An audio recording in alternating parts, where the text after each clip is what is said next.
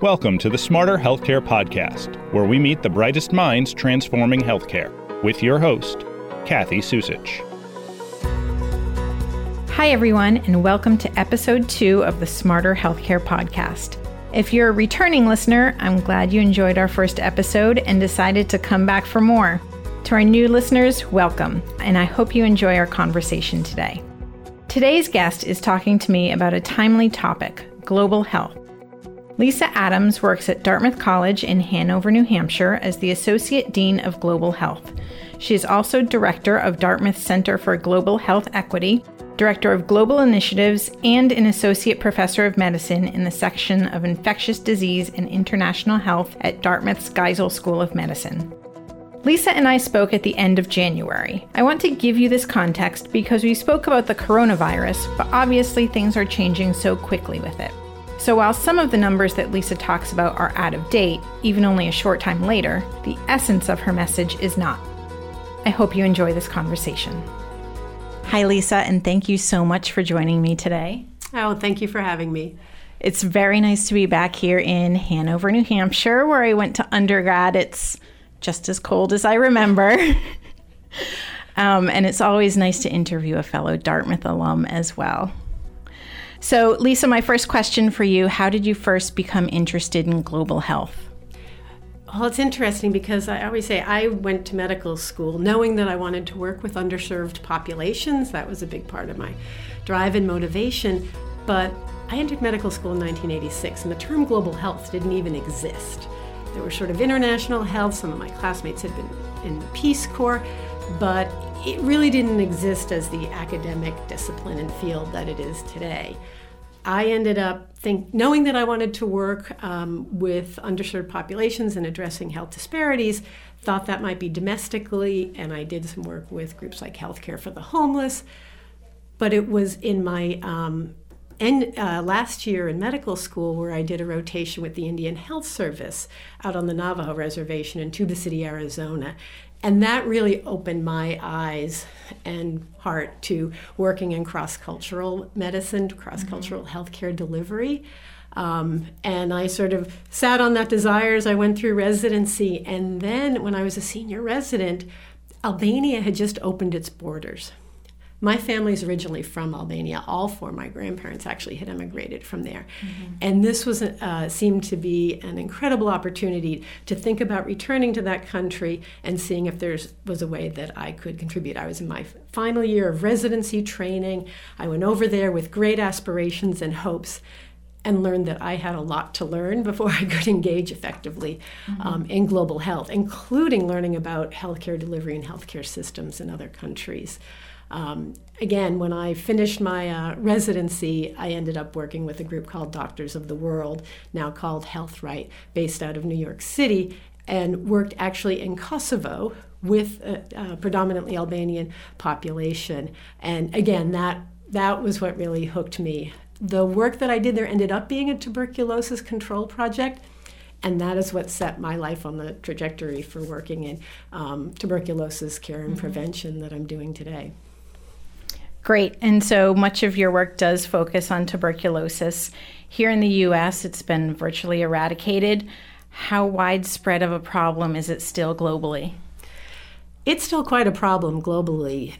We estimate there are about 10 million cases each year. And tuberculosis now has the dubious honor of being the number one cause of disease cause of death from an infectious disease. Okay, that means that it has, now superseded the deaths from HIV. Wow. So about 800,000 deaths annually from HIV, 1.2 million from TB. Mm-hmm. So still very much a problem globally. The other point that I make is how common this is to think of it this way. If we were to, TB can exist in two forms, a quiet or dormant form, and then the active disease state, which is what we think of when we talk about diagnosing and treating people with TB. But TB in that quiet or dormant stage is so prevalent that if you were to line up the world's population in single file, every fourth person would have TB in that dormant state. Okay, so about a quarter of the world's population. Now, the good news is that we're making great strides and great progress in reversing the trends, and we are seeing decreases each year in the number of cases that are detected and the number of deaths that we're seeing. But we also know we need to accelerate that progress if we want to reach the global targets that we have set for eliminating TB eventually. Mm-hmm. And what are some of those specific steps that we're taking right now for TB? Yeah, so there's some exciting new news after many, many years without many breakthroughs in either TB treatment or diagnosis. We now have some new diagnostics, and we have some new drugs that are available. The problem with treating tuberculosis is that patients need to take a combination of medicines for many months, okay? A minimum of 6 months if you have drug-susceptible TB, and that can be up to 2 years if you have drug-resistant TB. That's just been a burden on patients, their families, and healthcare systems. So some of the drugs that we're working on now are going to allow us to shorten that course of treatment. And we know, and they're less toxic. So we know that the combination of those two factors will, we think, allow us to really address TB, and particularly the concerns around drug-resistant TB. If we can really have an effective shorter course regimen, I think that's going to be what's going to allow us to make great progress. Great. Now, one thing that's in the news right now is the coronavirus. How concerned should we be here in the U.S., and how concerned should people be around the globe? Yeah. Great, timely question. As we all know, many of us in the healthcare field and in public health and global health are following this and monitoring this very closely. Currently, the U.S. Centers for Disease Control and Prevention has said that the risk to the general public in the U.S. remains low, which is really great news. And I am very pleased to see the many steps that are being taken internationally to help control further spread of the coronavirus. I think we all learned a great lesson from the experience with the SARS virus. And I think that the difference here is that we are seeing much more international collaboration.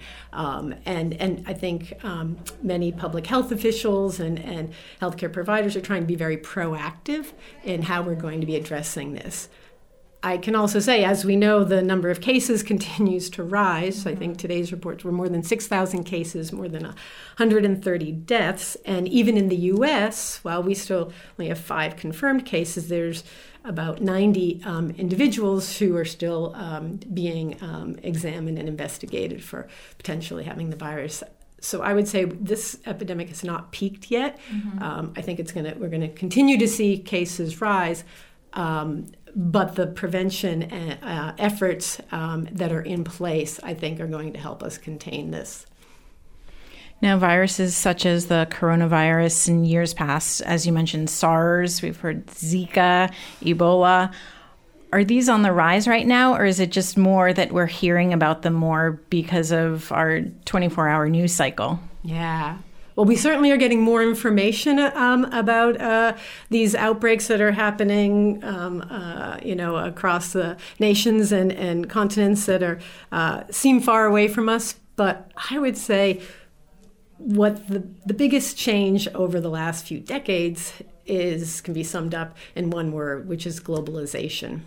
We are a more interconnected world than we have ever been, right? You think about air travel. I mean, the UN estimates that about 1.4 billion people travel internationally each year.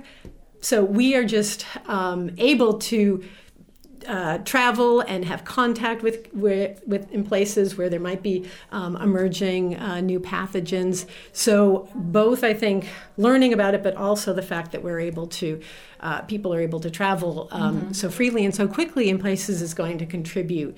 And as we know, that's what's happened with the cases of coronavirus that we've seen in the U.S. All 5 individuals who have been confirmed cases had recently been in what we call the epicenter of the outbreak. So I think that's one of the biggest factors. I mean, we know, too, through evolution that pathogens continue to evolve. Most of the emerging pathogens we're seeing today are zoonoses, meaning that they exist in animals and they are jumping the species into humans. Right. That happens at some fairly regular or constant rate. It's when that pathogen then develops the ability to spread from human to human that we see the outbreaks. Okay, if it's only going from animal to human, it's going to be a contained outbreak typically. So we know part of that is just the life cycle and what we see with the evolution of pathogens. But I think it is the globalization and the interconnectedness, which is also in many ways to our benefit too, because many of us have connections to places outside of the U.S. So I think we care more, and that's going to help with our efforts to collaborate and work together to control these new pathogens. Right. Now, as you think about the most pressing global health issues today, what are some of the things that are bubbling to the top? Yeah. Well, working in infectious disease, of course, the overriding concern there is the development of drug-resistant pathogens. Right? We've seen this with tuberculosis. We've seen this to some extent with HIV. And what we really need to do, and malaria as well, we need to be able to stay sort of ahead of the curve, stay ahead of the pathogens, and be able to have drugs that we will be able to use in those instances and use them smartly so that we prevent further emerging resistance to those new drugs. But I think drug resistance is certainly, I often say, the thing that keeps me up at night when I think about how are we going to work to effectively care and prevent TB, HIV, and malaria. Having said that, we also have to recognize that it's the non-communicable diseases that we're seeing also rise in low and middle income countries, right? So it's heart disease, it's diabetes, it's cancers, and there's actually a important and movement now to bring in clinicians who really felt like global health was the infectious disease world, maybe maternal child health as well. But now we have people working on our initiatives around global oncology, around heart disease care and prevention, blood pressure control, diabetes control. So it's really now becoming sort of an all hands on deck issue, and we're bringing in many more collaborators. Right. Now, here at Dartmouth, you focus on teaching global health to students. What do you think are some of the most important skills that they need to learn? So we spend a lot of time prepping our students before they go overseas. And I will say one of the things that I like to impart upon them is the importance of equity, and not just in the program goals and in the work that we might be trying to do in partnership with our international collaborators, but also in our practice and how we conduct ourselves. I often say to my students, you've gotten into Dartmouth because you're really smart and outspoken and assertive, have great ideas, and you share them in an articulate way. I want you to unlearn most of that now. I really want you to sit back and move into listener mode. And that, I think, is the way that our students, and frankly, all of us who work in global health, can be most effective. We really need to work, if we're going to work in partnership, and those partnerships are going to be equitable, we need to spend a lot more time in listener mode, in fair and balanced dialogue with our partners. But particularly for our students, of course, their safety and working with them around their project design and making sure that there's rigorous, academic, scientific methods, et cetera, to the work they do is one part. But it's so much more than that and just buying them a plane ticket. It's really talking to them about how they're going to work and function in an equitable partnership. I think that's probably good advice for people even outside of global health, just being a good listener. But you talk about some of that, like checking your privilege, which I think probably goes along with that. Yeah. I often say we need to do several things. We have to recognize our privilege, and then I say, check it at the door before you enter the partnership. And I talk about doing 3 things in global health to make sure that our partnerships are equitable.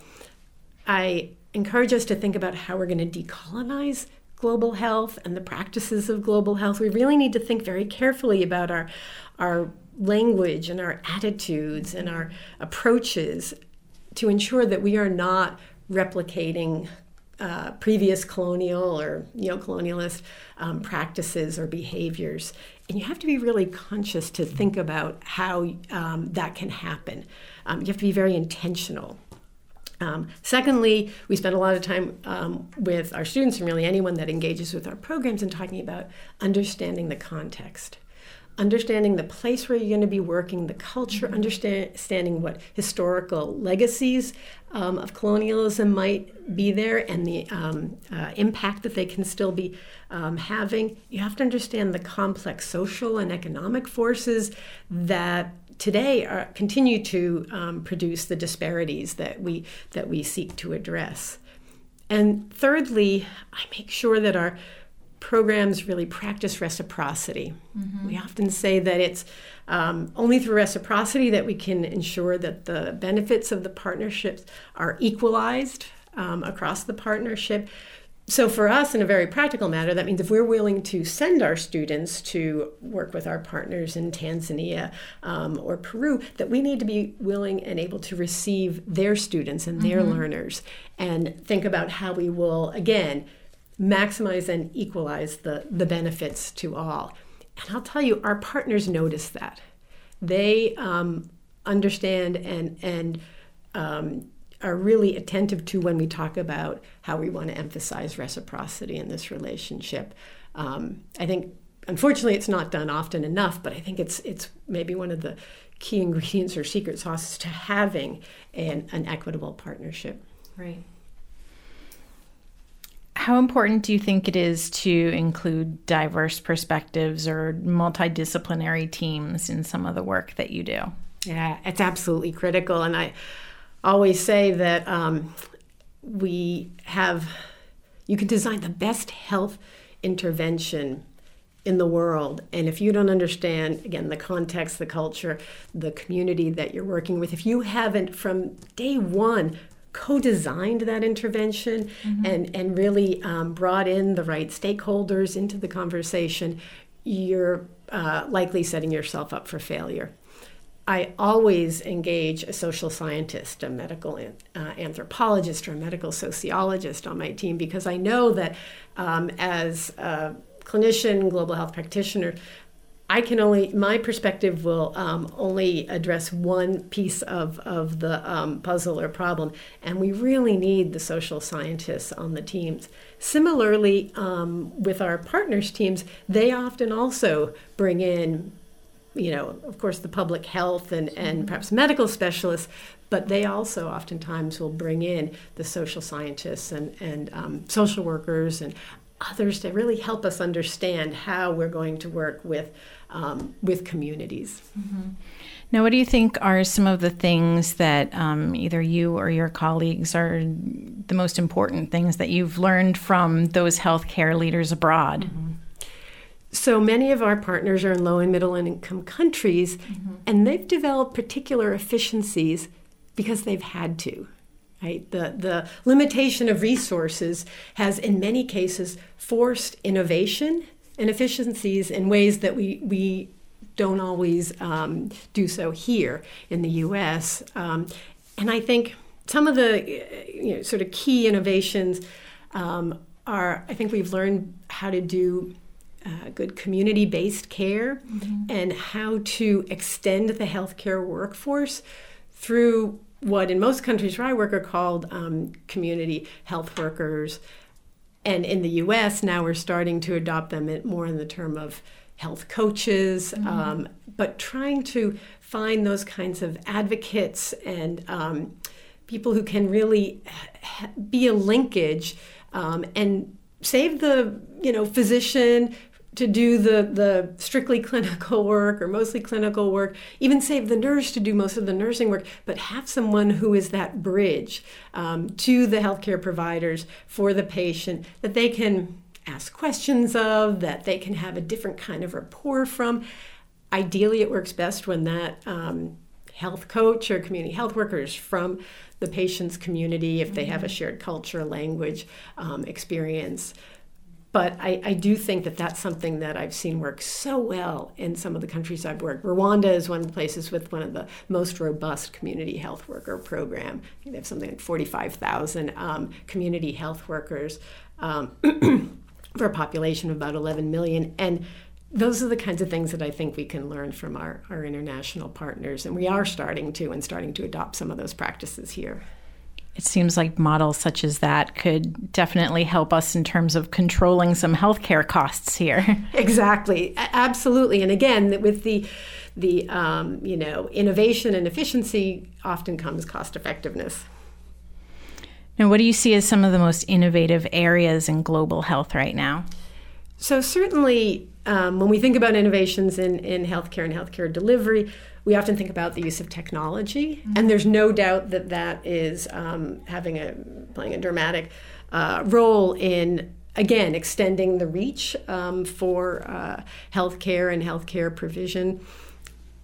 Specifically, I think in the mental health space, we're finding that the use of cell phone messaging or even video conferencing for the work in tuberculosis care and prevention. Sometimes we're using actually text messaging also and video for ensuring that patients are adhering to their treatment.